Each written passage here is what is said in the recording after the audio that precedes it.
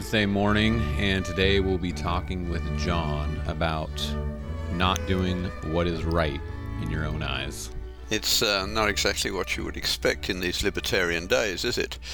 But it's actually taken from Deuteronomy 13, where God is telling the children of Israel, who have been incredibly successful despite all their woes, how they are to organize themselves so that they not only survive but flourish and are a gift to the world as a whole, and that they have been. They win the Nobel Prizes, the real ones, hands down every year.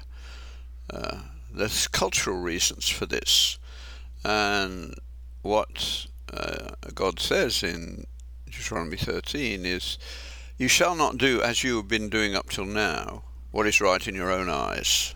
Now you have to settle down and take my law seriously, because that is the way in which you will flourish." We don't think about these things. The thing about the modern world is they don't want any history.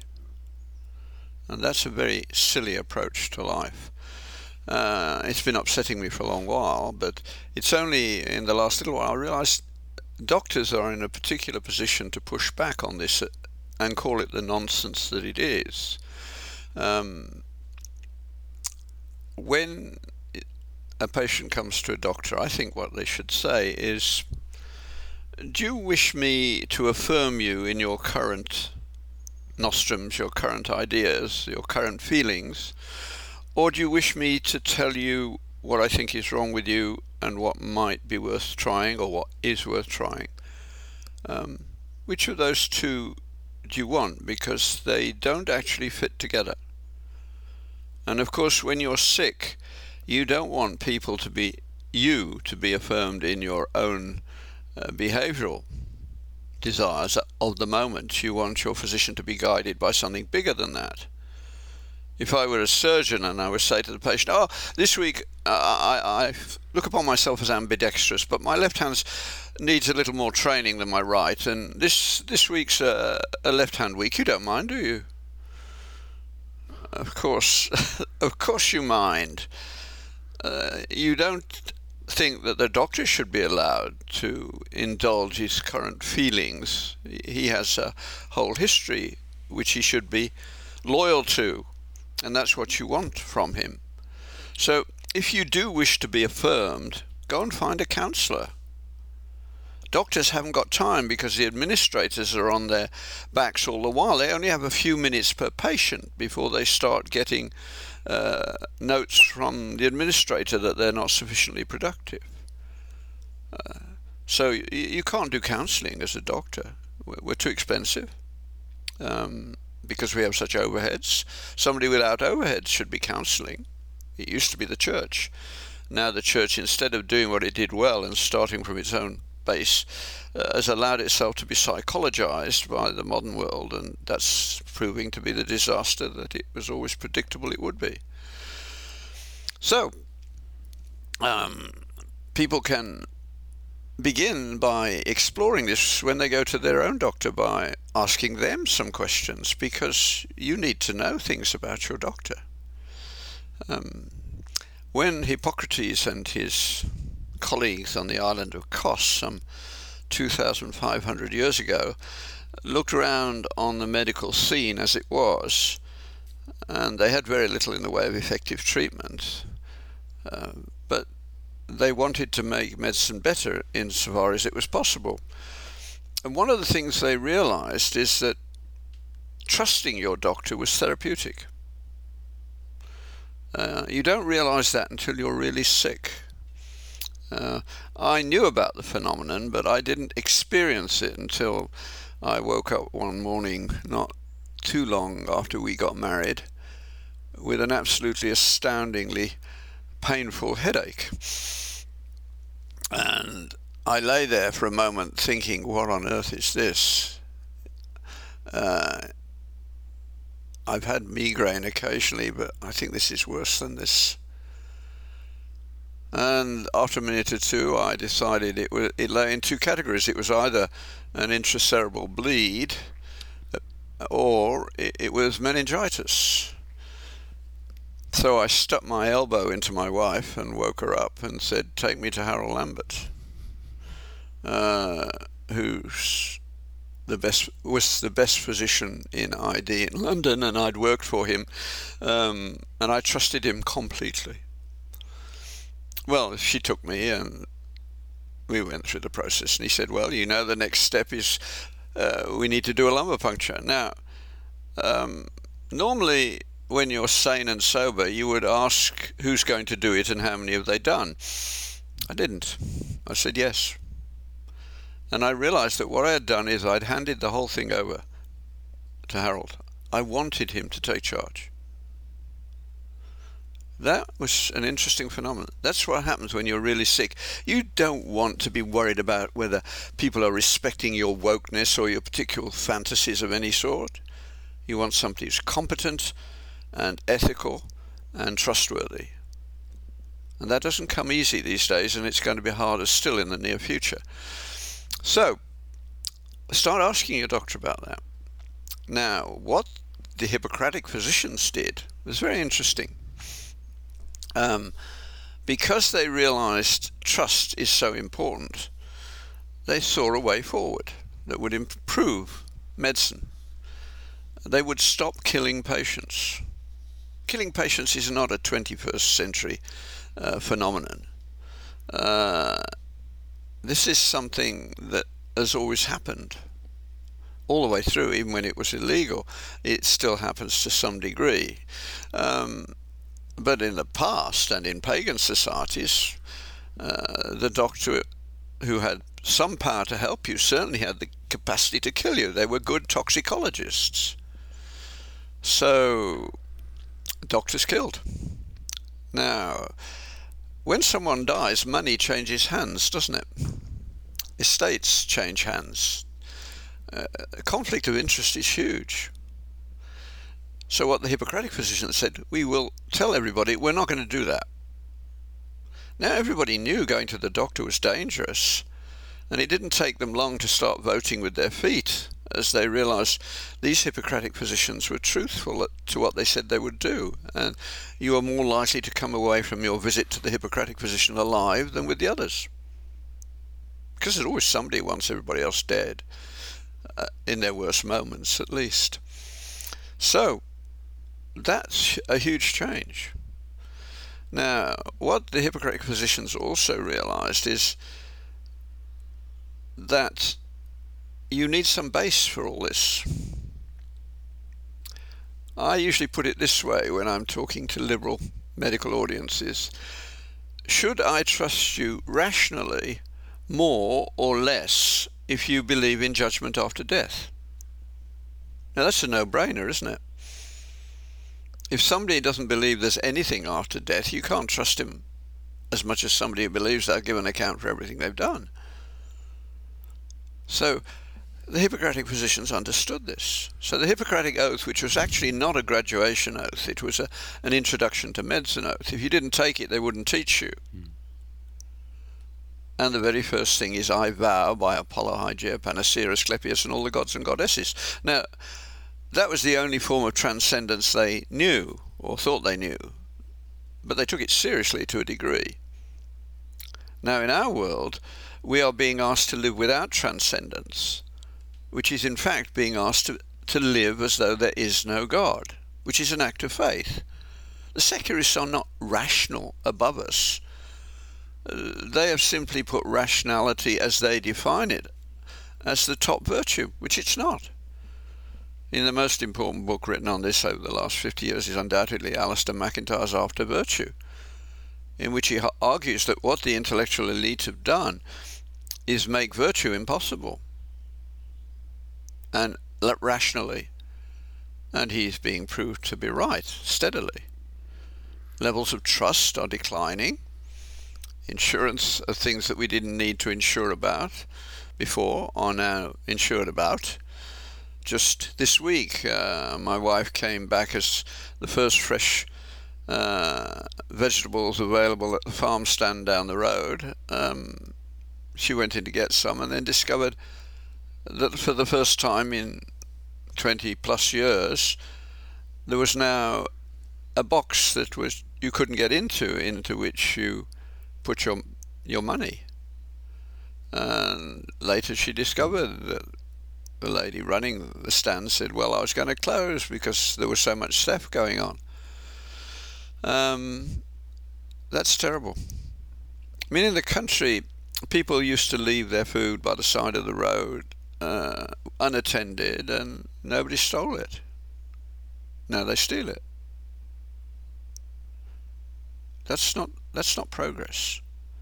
And the fear of the Lord is the beginning of wisdom, in part because without that sense that there is going to be a weighing up of all our behaviors, a judgment, you have no reason to be good. You have only a reason to do what you are driven to do.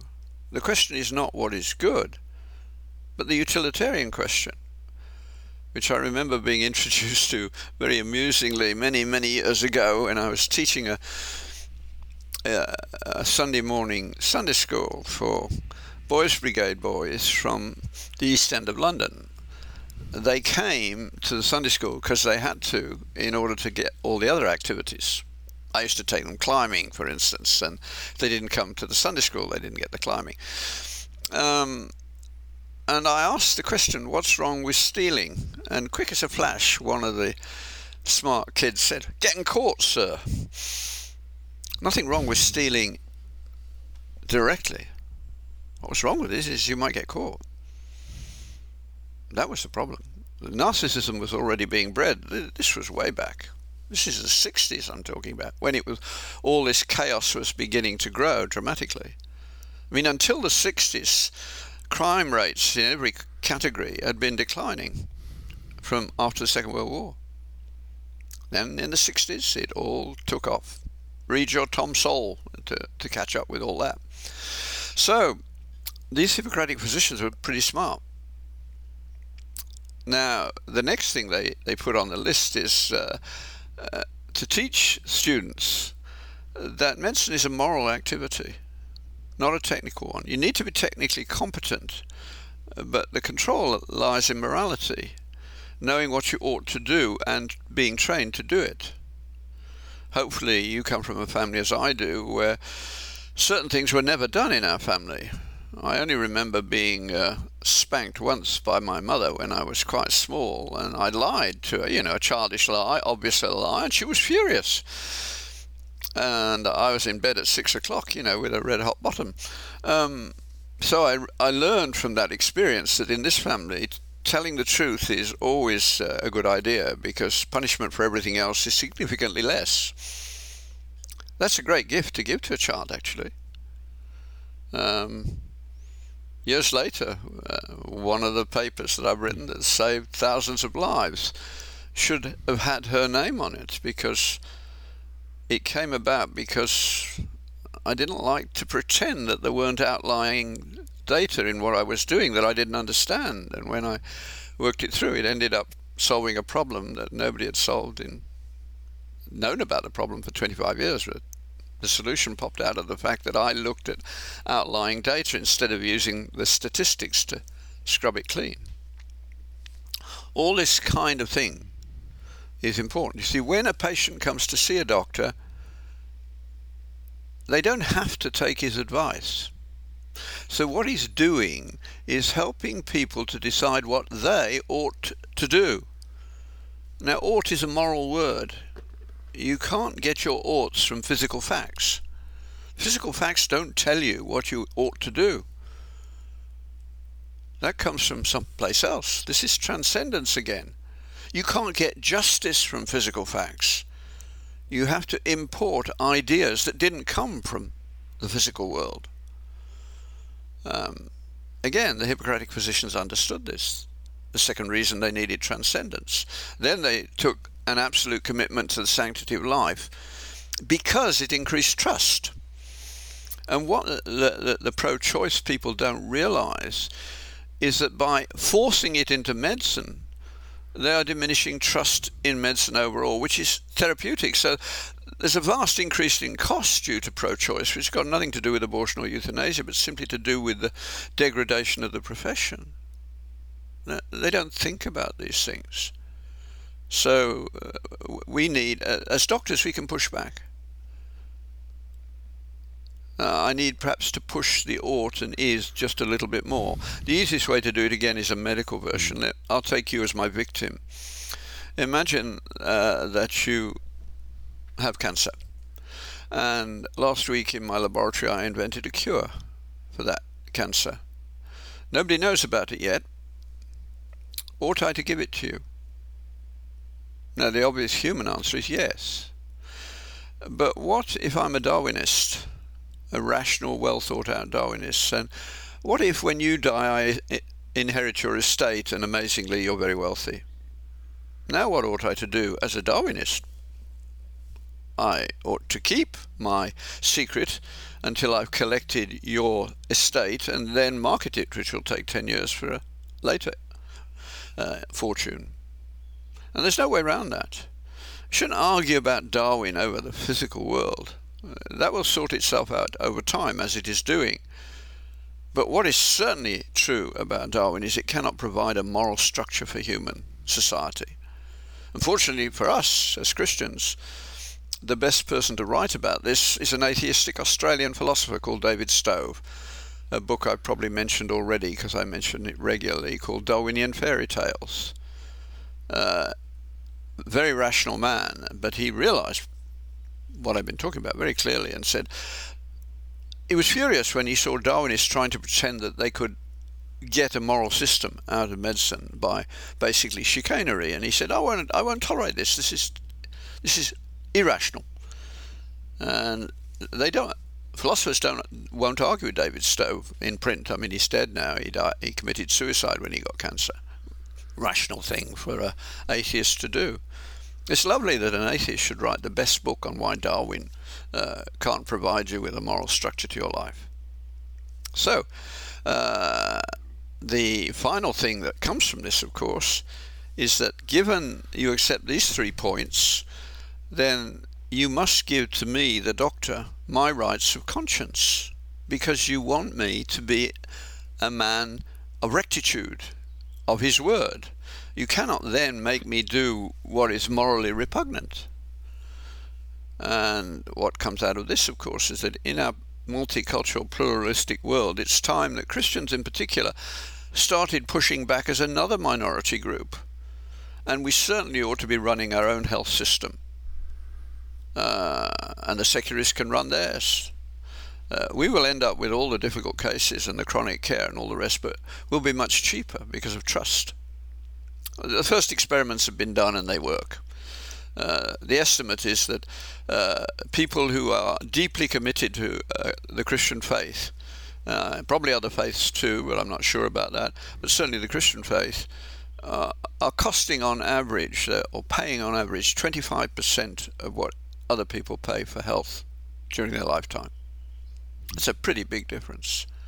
So at the very least, we should be, as Christians, we should be getting in the Canadian state-funded system a charitable deduction for 75% of the healthcare costs, but of course we're not. I don't like being robbed. I'm very much in favour of charity, but charity should come with its recognition. And it's very straightforward. If you will keep these laws, you will flourish. There's a good example. Health is a good example. My father and mother, who lived very limited lives, they didn't have any higher education. The church was the centre of their life. My father spent, I think, 24 hours in hospital in the whole of his lifetime. My mother had 2 cesarean sections, but that was it. We're cheap, in a good way. So, all this leads into what happens when you get this wrong. And COVID is where I would go next on this, because there's a lot of rubbish and some good stuff being talked about what's going on. But what has certainly happened is gross mismanagement. And it's again because public health and epidemiology are not really medicine.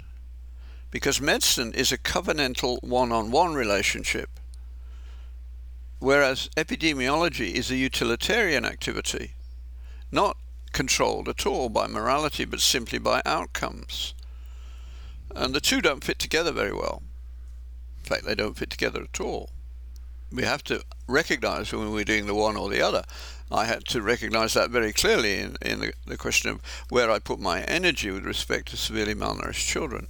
But the epidemiologists were only concerned about measurable outcomes. But we've already, in what we've said this morning already, it's very apparent that the outcomes that medicine produces in many cases are not measurable. And so the epidemiologists behave as they don't exist. So COVID has been grossly mismanaged by that failure. They've done their job. They were not malicious in any way. They're just limited. And you talk to any teacher or any physician in Emerge or family practice and others, and they'll tell you, oh, it's been terrible, especially for high schoolers, but for everybody. In suicide is up, drug use is up. You go along the list of things that are up, and there's a lot of them, and at least there's 15% of unaccounted deaths associated with COVID and not caused by COVID. We're social beings. When you stop us being social, our lives fall apart. Now we're seeing the next the next result of this is that people don't want to return to work. I mean, my father had a job that was not fascinating. It wasn't actually just watching a machine. It was checking whether the machine was working, but it was noisy, it was dirty, it wasn't highly paid, but he went to work every day for his working lifetime. And during the war, of course, he was working, because it was arms related in one degree, 6 days a week, or 5.5. So I didn't see him at all from Monday till Friday, because he'd gone before I got up, and he wasn't back till I was asleep frequently. He came home at lunchtime on Saturday, and I went off to help him on his allotment to grow vegetables as a little boy. On Sunday, that was church. The Sabbath was the Sabbath. We didn't work in any way.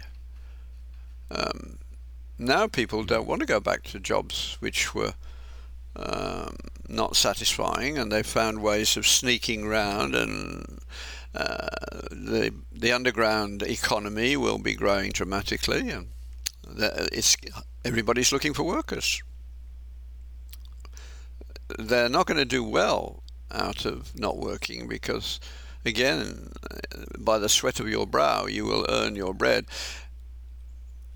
That's the promise of the Old Testament, and if you don't go that way, you're not a real human being. If you want to destroy a man, take his job away from him.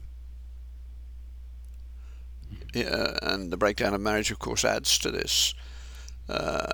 Women had fulfillment in raising a family and running a family in a way that a man can't have, or a male can't have.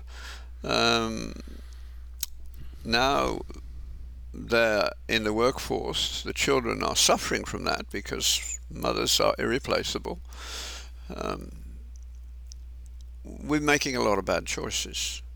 Now, for the young that I'm concerned about, high schoolers, I've got a lot of grandchildren in school at the moment. The Hoover Institute had a conference not long ago on the economic outcomes of COVID, and one of the things that surprised me, the OECD have done work which they say means that those children who have been suffering from lockdown and distant learning in their early education have already lost something approximating 5% of their total lifetime earnings. Because you see, you learn things that can't be measured when you go to school. Socialization. One of the problems with masks is language delay. If you can't see lips moving, you're bound to be slower in picking up a language. And they are. We've got a generation who will never totally recover from what we've done to them. Those 2-3 years, and it's not over yet. There are lots of people who still want to go on doing it, especially, amazingly, older women. Data very badly presented. it is a bad situation. Hopefully it will get cleared up. I mean, there are good people out there who are slowly working their way through everything, and the truth will come out. But the people who got it right at the beginning of the epidemic, the so-called Great Barrington Declaration of an epidemiologist from Stanford, another one from Harvard, and one from Oxford, 2 Asians and a Swede, and they said, this is a coronavirus. We know and knew a lot about coronaviruses. There will not be a very good vaccine. The British tried for many years and said it can't be done because many cold viruses are coronaviruses, and they said you just got to live with it. So they said what you should do is take the elderly and those with serious disease and tell them to isolate themselves. Everybody else should carry on. Schooling should carry on, no masking, because you just want to let it rip. And Norway went one way. Sweden was the only country in the world to do it as they suggested. And of course, initially Sweden had some increased mortality. But now the figures are the same as everywhere else, except they had no masking, no lockdowns, no isolation. Sweden is going to go up in the world of intellectual activity because it hasn't killed a generation. It's a fascinating outcome, isn't it? Now, the last bit of what I want to say today is what can we do about this? And this is to set another theme going, which will be recurrent if there are people interested in this podcast over time. When things get bad, where do you go? Well, my suggestion is, even if you don't believe, the Psalms are the place to go. Poetry feeds your soul when things are bad. The good use of language. I mean, Churchill's speeches were worth several battalions, weren't they? Because he could raise the hopes and the fortitude of the British, which he did brilliantly. But in the history of writing, the Psalms have a unique place. I try and read a psalm every day, so that means I go through the Psalms. I mean, I don't read 119 in one go, but sometimes I'll read 2 psalms, say a column. But that means I go through the Psalms twice a year. If I keep up to my record, that means I know them quite well. And the important thing is to know where you need to go on a bad day, where you need to go at various stages in your life, to see how other people dealt with it. Now, I'll just take one psalm today because it relates to the young people that I'm concerned about at the moment. Psalm 73, beautiful psalm. I call it the university student's psalm, but it's certainly the student's psalm. I think it's written in flashback by an old man, and he's looking back on his life. And he opens by saying, "As for me, my foot had nearly slipped." Why? Because I was envious of the wicked. Envy is driving our society. Black Lives Matter is envy driven. You know, a lot of these things are driven by envy, which is not a good motivator for anything because it leads to nastiness in the end. It doesn't lead to a good society. So he looked around, and already he's got people into the problem. Why did the evil prosper? Which they do, in the short term at least, until they get caught, so to speak. And we all get caught in the end, is the Judeo-Christian view of the world. So he talks about that. He can't make sense of it. And he's about to do the angry teenager thing. But he says, if I said what I'd been thinking to those I love, they would be destroyed by it. He was actually stopped in his tracks by good manners. So you don't speak the truth in such a way as to make somebody angry and sad. I mean, yes, you need to speak the truth, not to when they need to know it is not good, but it has to be done politely. That's why why manners matter so much. And you trace things that look a bit odd, and you can trace them back to some sort of convenience for someone else way back, or how to deal with a problem way back. It sometimes takes time to dig it out. For instance, a good example would be that in Britain, when you finished a meal in a restaurant or at home, if your mother is like mine and like Sally, you put your knife and fork together at 4 o'clock. That tells any waiter that you have finished, and you're in a good restaurant, your plate will disappear within 2 minutes. Which means if you don't want to eat something, but you don't want to offend the person who ordered it, you've only got 2 minutes and it's gone. It's a way of talking to the waiter. It also makes it very much easier to pick up plates if the knife and fork are all in the same place for everyone. In other words, that little gem of manners has very utilitarian backing to it. So manners mattered, and in this case he said, if I speak thus, I will be untrue to the generation of people who loved you. And he didn't want to be untrue to them. That's the first of 2 turning points in the psalm. He still didn't know what to do with the problem, but he knew he needed to wait and think about it. And then he says, it was not until I went into the house of the Lord that I understood. Now, he went to the synagogue anyway, but at some point in our lives we go looking for meaning. That's the moment of truth, when things really happen. And he said, then I understood. Their feet, the wicked, are in slippery places. But as for me, you, O Lord, are all that I need, and I know, and this is one of the first references to the idea of eternal life, that afterward you will take me to glory. It's a psalm worth knowing, and what I've done, I haven't recited it. That's something you can do by memory, but what I've just done is to go through the psalm saying, why was the story told in this way?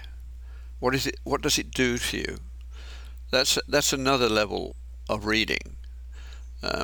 When you read the Psalms a lot, it comes to life in that way, and you start almost intuitively learning ways of reacting because these things get into your soul.